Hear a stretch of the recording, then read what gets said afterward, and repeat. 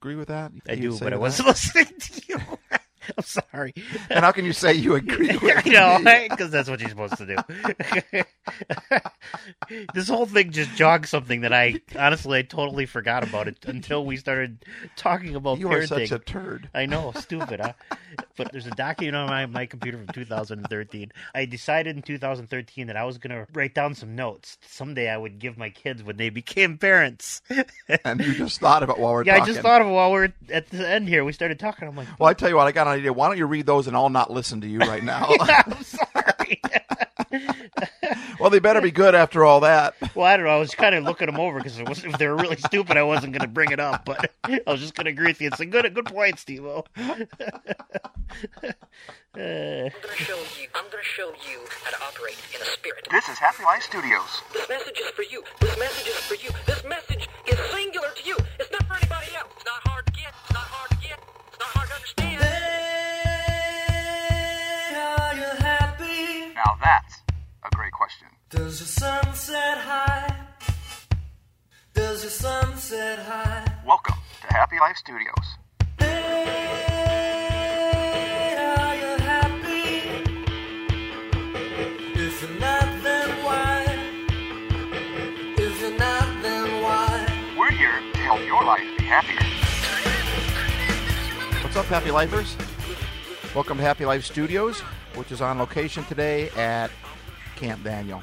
I'm here with the legend in his own mind, the one and the lonely, Tony Piantine. Tony, we haven't done a podcast together for a while. No, it was summer the last time, and it's winter now. A lot of things have happened since we recorded last. That's obviously. Both of our boys are now in college. That's weird. And then it's both of our second children. Our second child. Yeah, second child. My oldest boy got married and graduated, and he's moved back now towards Seattle, which I'm super excited about. But I dropped my son off just a couple weeks ago in Southern California, and you dropped yours off about a month ago in Chicago. So how was that for you? That was, I was kind of surprised. The hardest part for me wasn't leaving him in L.A., and I'm telling you, he goes to Musicians Institute, and it is right across the street from the Chinese Theater in Hollywood. I mean, it is right there. What got me was when I had to drive him to the airport. I'm kind of sentimental, but even though he's going to be back and he's going to be back home and everything, he'll be back for, a few weeks, but still, like, it was like his last official at-home stay. Yep. And driving him to the airport, it didn't even matter to Christine because she's not the sentimental one. And she's like, telling me I need to, just go to the airport by yourself. I got a bunch of stuff to do. I'm like, babe, it's our last time with him. We got to go to the airport. It's like, well, I'm going to see him in a few days because we had to fly him down early because he had to do a bunch of testing to see where they were going to place him for his drumming skills and what classes they're going to put him in. So we had to drive his stuff down. So you couldn't bring a drum set as carry-on luggage? He couldn't, which is really weird. I'll have to find another airline, I guess, because Tiltor Airlines just doesn't do that. But So I felt like my heart was in my throat. It's been a long time since I've had that feeling where it was just really, it was difficult for me. And then we dropped him off and left him down there and came back home. Wasn't a big deal. We drove back and took a couple days and we just spent some time together to drive back. But it wasn't until I got home and I put a load of wash in, and all of a sudden I'm like, oh, these are Caleb's sheets. I don't want to wash Caleb's sheets. And then I walked past his room and he wasn't in there, and there wasn't, he keeps his room fairly clean, but a lot of his stuff was missing. And that, when I started to get hit a little bit, because we came home and then I was expecting my youngest son to be there, and he was at his band practice, and I thought my oldest son and his wife would be there because they were living with us while they were finding a place. They lived with us for about a month while they were finding a place to rent themselves, and so they weren't back from work yet, and that was just Christine and I. I was like empty nesters already. We still have a boy that's 2 years left before he graduates, so yeah, that's what it was like for us. How about you? Was it as tough for you when you did that as when you dropped your girl off? No, I think dropping my daughter off was much harder. It struck me when we got back home the first night, and I threw a can into the recycling, and the whole garbage can tipped over and made like a waterfall of cans. And I turned around to yell at Anthony and say, "You didn't do the recycling," and he wasn't there. And I realized it's my job now. He got out without doing that last recycling. Yeah, but now it's officially my job because there's nobody else that lives here that'll do it. So So yeah, that's when it kind of struck me. Yeah, we had the same kind of thing with Caleb. It was like, Caleb, you need to do the litter, and he said, that's the last time I'll ever do the litter. That's the last time I'll ever take out the garbage again. I'm like, don't say that. You can't say that. Man. But it is hard. It's one of those things that's like bittersweet, because it's being a parent's all about raising a kid to become an adult and be on their own, and then when they do, it kind of stings. Like, wait a minute, come back. Come back. And then if they don't, and they're 42 still living at your house. You know, that could be tiresome, I would imagine. Like Step Brothers, that movie. Yeah, I get you all the way. We have a group home, so we have people who live upstairs from us, not in our house, but not it's almost two different apartments. So we're never really alone. Right. But it was, it's something to get used to. Was Anthony like this? Like, when it came time for us to go, we knew Caleb was ready for us to leave. I'm like, we're down in L.A., I'm like, we could come back tomorrow. We could. Christy's like, he's ready for us to go. And I'm kind of clueless. I'm like, are you sure? Really? And yeah, he was ready. Was Anthony like that when you guys was? Yeah, he was out. He's right in the South Loop of Chicago, right downtown, and, where everything's going on. So he, there was lots to see, and he was excited to get out and start living in Chicago, as opposed to Athelstan, where he grew up. So, population 4, now down to 3. Man, he just cut down the population of Athelstan by like 25%. Actually, I think there's more people that live in his building than live in our town, which is, I'm not exaggerating. I think there's more people that live in his suite than that live in your town. That might be. Yeah. So, what hit me really strongly after Anthony was gone, and my daughter got married this past year also, like your son, and but just what hit me was, I don't know, when the kids were younger, I didn't really evaluate my parenting skills. I parented how I parented, and I don't know, every once in a while you think about it, but when we left him there and drove away, it was like, was I a good parent? Yeah. Did I screw him up? Did I tell him everything he needs to know? Right. Was that tough for you? That was a horrible feeling for me. Yeah, it is a little bit of a. A problem that I think that I have with thing that combats my happy life is that I tend to get too hard on myself, and we've done a podcast before where we're in the middle of the podcast, and I'm talking about one of my boys, and you said something. I don't remember if I left in the podcast or if it was a side note, but you're like, the reason you think you're a bad parent is why? And I went, oh, I guess that was a good part, wasn't it? And I think that when it comes to parenting, we can always find things that we did well, Sure. And I think we can always find things that we've dropped the ball on, but I think parenting is about imperfection. I think it's parenting through that. There's no way we're going to be perfect and hit the ball out of the park every time or even get a base hit every time. I think it's the consistency, and our kids know that we're there. But I think there's something about knowing that your parent is imperfect. I mean, I never saw my dad struggle because he always kept to himself quite a bit. So when I struggled, I felt like a bad parent. But I think part of my problem is I tend to think that I'm not a very good parent. I also tend to think I'm not a very good podcast. I tend to think that I'm not a very good husband. I tend to think that I'm not a very good communicator. I mean, I don't know where all that comes from, but I don't like it. It tends to mess me up quite a bit. And I'm learning how to, wait a minute, just because I feel that way doesn't necessarily mean that's true. And secondly, cut myself some slack to realize that no parent is perfect. But one thing I do know is that I've loved my boys, and I've let my boys know that I love them, and I've been fairly consistent with that. But when the stress moments have come, I haven't stood up to the challenge like I think I should have. And I don't know. See, I'm different in that way. I guess I don't tend not to evaluate, but I think sometimes it's the position we're in our marriage too, because my wife sometimes with the kids would go into panic mode. So my job a lot was to lead her and lead our family and just tell her it was going to be okay, whether I knew it was going to be okay or not. So you couldn't afford to be in panic mode. Is that what you're saying? Right. There was times like that where, The only time I got in panic mode was one time when she got sick, and we thought she was having a major health scare. But other than that, that's the role I tend to play in our family is, Yeah. The solid rock kind of in some ways. And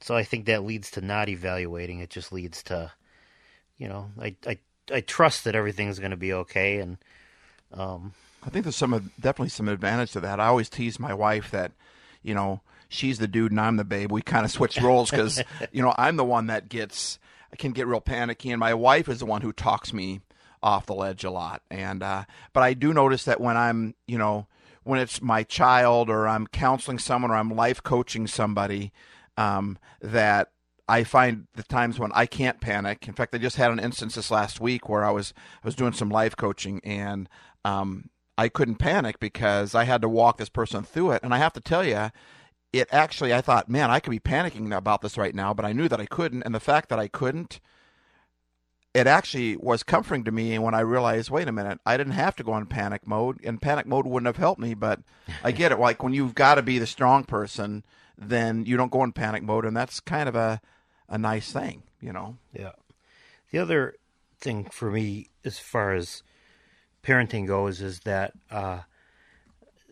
I've liked this. There's a quote that I look upon a lot, and it's by Dr. Joyce Brothers, which I wouldn't typically quote her. Yeah, throw that out there. You can't quote her Teddy Roosevelt or something. Or yeah, I wish Abraham Lincoln. Yeah, that would be good. But Dr. Joyce Brothers, and most young people have no idea who that is. But it's that one of the greatest proofs of love is trust. And so I've always struggled with trust on some level in my life, but I look at that quote a lot because it is, to me, trust is the proof of love. And so I look at my kids and dropping off my son at college, and I don't know if I was a good parent, but I know I was good at loving him. Yeah. And the proof of that is his trust in me and my trust in him. And, yeah. And he's going to fail. I know that. God made Adam and Eve, and they didn't do what he wanted them to do. So and God called his 12 disciples, and they weren't the best examples either. Right. So, I don't think that way of evaluating is right or fair, or that's not something we should do to ourselves. That's good. We shouldn't judge ourselves that I'm good at this, I'm good at that. Right. But there are proof of things, and trust is a big, big part of that. I think that's one of the great ways to evaluate how you've been a parent. Does trust exist? And I really love what you said about that just a few moments ago about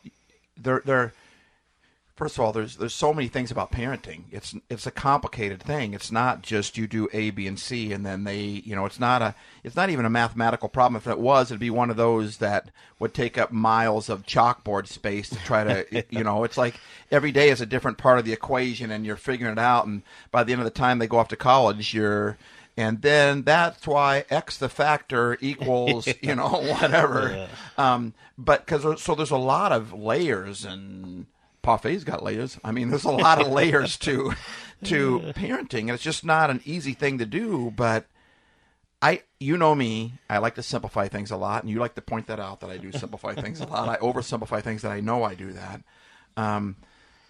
But I liked how you put it just a second ago when you said, I know I haven't done all the parenting right, but I know that I have. What did you say? I've loved my son. Yeah, I've loved right. I've loved, the best of the ability that I have, and so that's, I've given my all there. So is that what you say by when you say I loved right? Does that mean that you are perfect in your love? Does that mean you didn't blow it? Or does that mean that you? Well, I think that love covers all things. So within that is the mercy and the forgiveness and all the things that I need as a parent are part of that. So. Yeah. Then I don't have to. With that, I don't have to worry. That's how I know to trust. And do you think that? Well, I guess you just said it. Even apologizing, that's part of loving, right? Yeah, definitely. I think sometimes it'd be better to blow it on purpose. If you're so perfect, it'd be better to blow it on purpose so you could say I'm sorry. I think sometimes that goes farther than never blowing it. I just think there's something about when someone does something wrong and it hurts me or whatever, but they come to me and they apologize, I just think that if I forgive them and I embrace that, we're just closer together. And I think families are about screwing up together and blowing it together and making mistakes together and yelling at each other, but saying you're for sorry. And would you agree with that? Oh, for sure, definitely. And it's funny. I've talked to a lot of people about that concept, and I grew up with parents that weren't afraid to say they were sorry, and it was one of the most powerful expressions of love to me. Yeah. Like, I fully grasped God's forgiveness and God's mercy not because my parents gave it to me, they did, but it's because they let me give it to them. And that's like, what do you mean? Well, because when they messed up or they did something wrong or said or did the wrong thing, I could remember often at the end of the night, either of them sitting on my bed and saying they were sorry for this or that, and it developed that muscle of being able to be forgiving and showing mercy. And I just thought that's what everybody did. Wow. And it wasn't until adulthood that I realized that a lot of people I knew never heard their parents say they're sorry ever, and it was shocking to me. And it has made me think over the years how important that is to teach your kids, how to be forgiving and how to have that kind of grace. Like, if you don't get to do that, how do you learn that? Because going into adult life, I think it gets harder and harder and harder to have that. I remember there was a point in my life where it was really difficult. I was really stressed out, and I didn't have the maturity and the years behind me to know how to handle it like I would handle it now. I'd handle it a little bit differently. But I remember yelling at my kids. I swear I yelled at them every day. I was rolling my eyes at them, or just, why are you doing that? Why? I felt like I was losing my cool every day, and it would hit me every day. And every night, man, I swear for months, every night I would go up there and I would say, Daddy's really sorry. I'm stressed out, and would you please forgive me? I don't want to yell at you, and I'm sorry that I yelled at you. But I remember at one point just telling God, I'm done. I'm not doing this. I can't. I'm a hypocrite. I can't say I'm sorry one night and then go in the next night and say I'm sorry again. I can't say I'm sorry and keep on yelling. And I think that's a lie that we believe. And why I think it's a lie, because I felt like God put an impression on my heart. I guess when I feel like God spoke to me, it's really an impression. It's like a thought process I have in my head. And I felt like God was telling me, you're going to apologize as many times as you blow it. If you fall, you're going to get back up again. And your kids are going to see you do that. And so, the only thing worse than yelling at somebody is yelling at somebody and not apologizing to them and letting that just stay there. So I remember he said, you're going to, for as many times as you blow it, you're going to say, I'm sorry. And I think sometimes that we believe the lie of, I've blown it, so I've got to keep it inside, and I can't say anything about it. And I think when we keep silent when we've blown it, we give that mistake power over us. I think that mistake becomes a thief that steals away our happy when we do not apologize. It doesn't take anything to say, I blew it, I'm sorry. It doesn't matter if they blew it, because we can't make them apologize to us. All we can do is talk about our actions and our apologies. And so, I think that when we blow it, it's important to say, I'm sorry, because we take that power away from that mistake when we say we're sorry. And we're not responsible for whether they forgive us or not, but we are responsible for ourselves. So I think for me to wrap the whole thing up, I don't know about you, Tony, how you'd wrap it all up, but I'd wrap it all up with that one statement that you said and maybe I'll pull it up and post it here, but that one statement where you said, I didn't parent perfect, but I did love my kids. And I loved to the best of my ability. Yeah, that was it. And that was it. And that's all I think. I honestly, when I read the Bible, I don't, when you're supposed to bring up your kids in the ways of the Lord, well, it's love. You need to show love. And beyond that, I think that's the number one main thing. And when I come across, especially young adults that have problems and big life issues, it's often tied into feeling love, having parents that maybe didn't express love in, typical ways, and, I think that's a lot of parenting come down to that. So for me, I think it's twofold. For me, I think it's that it's threefold actually, I guess. Don't be so hard on yourself, number one. And secondly, if you've made a mistake, then apologize. Say you're sorry. Bring that out into the light so it no longer has any hold over you. And thirdly, realize that when it comes to parenting or anything else in life, it's not always about doing it perfect. It's about loving them, because relationship is the most important thing in life. It's about people. It's not about success, or, the reason we want to be successful is because of people. The reason we want to create a product for our business is because of people. We want to help people's lives get better. It's really about that relationship. I think when God made Adam and he said it's not good for him to be alone, I'm going to make people to live with him, and I'm going to tell them to be fruitful and multiply and build a world around them that's full of a bunch of people. And so it's always about people. And you may have blown it. You may be blowing in a spot right now where you're messing up or whatever. Say you're sorry and realize it's all about just loving to the best of your ability. So that jogs something else to me. That, I think, for me, that's a big part of parenting. Like, I don't think you are a good parent or you aren't. I think you either learn about parenting or you don't. Wow. And so I think deep. in the process, it changes you. I like the whole concept of those parents, they either learn from parenting or they don't. Right. And I think it's like a good coach. You have to adapt in the middle of the game when the other team starts, and when you have kids, a lot of parents. Well, we need to learn from our parenting, and we need to adapt as it comes along its way. And really, the most important thing is about your love, and that they know that you love. And lastly, the whole, learn from it and adapt as you go. I'm glad I don't have to edit this podcast. I was thinking that 5 minutes ago. Like, I don't know how I'm going to edit this whole thing. But it just goes to prove the point that you were just making as far as, you have to adapt. Do you learn from it or not? And I think that's the way it is with life as well as with parenting. So just keep loving. When you don't know what else to do, keep loving. And then keep adapting and do your best. But you're going to blow it. But you want to make sure that you stay consistent on the love. And then you want to cut yourself some slack. And don't beat yourself up so much. Parenting is not an easy thing to do. Is there anything that you want to say to any parents out there? Parenting's not easy, but it was my 50th birthday yesterday. Yes, it was. And so I got asked more than 50 times what I've learned in 50 years. So I did a post on it on Facebook, which I rarely do, and it's back to that same quote where if you want to measure love in some way, one of the easy measurables is trust, because trust is an outcome of true love. And so if you truly love your kids, trust is part of that. And I'm not saying you trust your kids to do whatever they want. I'm not saying any of those things. I'm just saying you have to trust that you love the best you could, and trust that God's going to take the love that you did the best you could and turn it into something wonderful for your kids.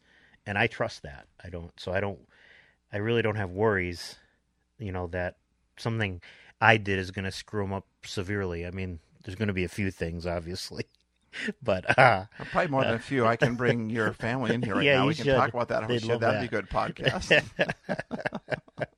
You bring in 3 generations here. We can all argue it out. But there'll be a lot of yelling. Yeah, so. but not a lot of apologizing. No apologizing. About the yelling anyway. Well, I hope that helps you guys. I know this podcast kind of went all over the place, but that's kind of how our brains work.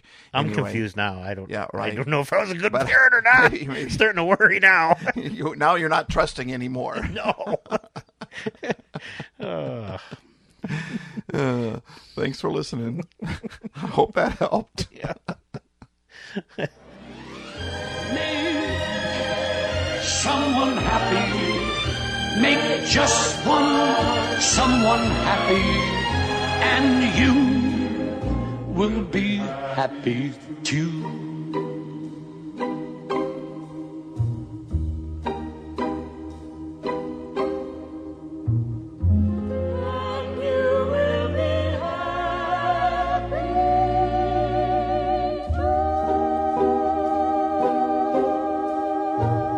I don't know, is this worth even going through, or is it just stupid? I guess, I don't know, I wasn't really listening to you. Yeah. That's good. Neither were my kids, so it works out good. Maybe that's one of the great skills, to be able to talk and talk when nobody's listening. T-Base.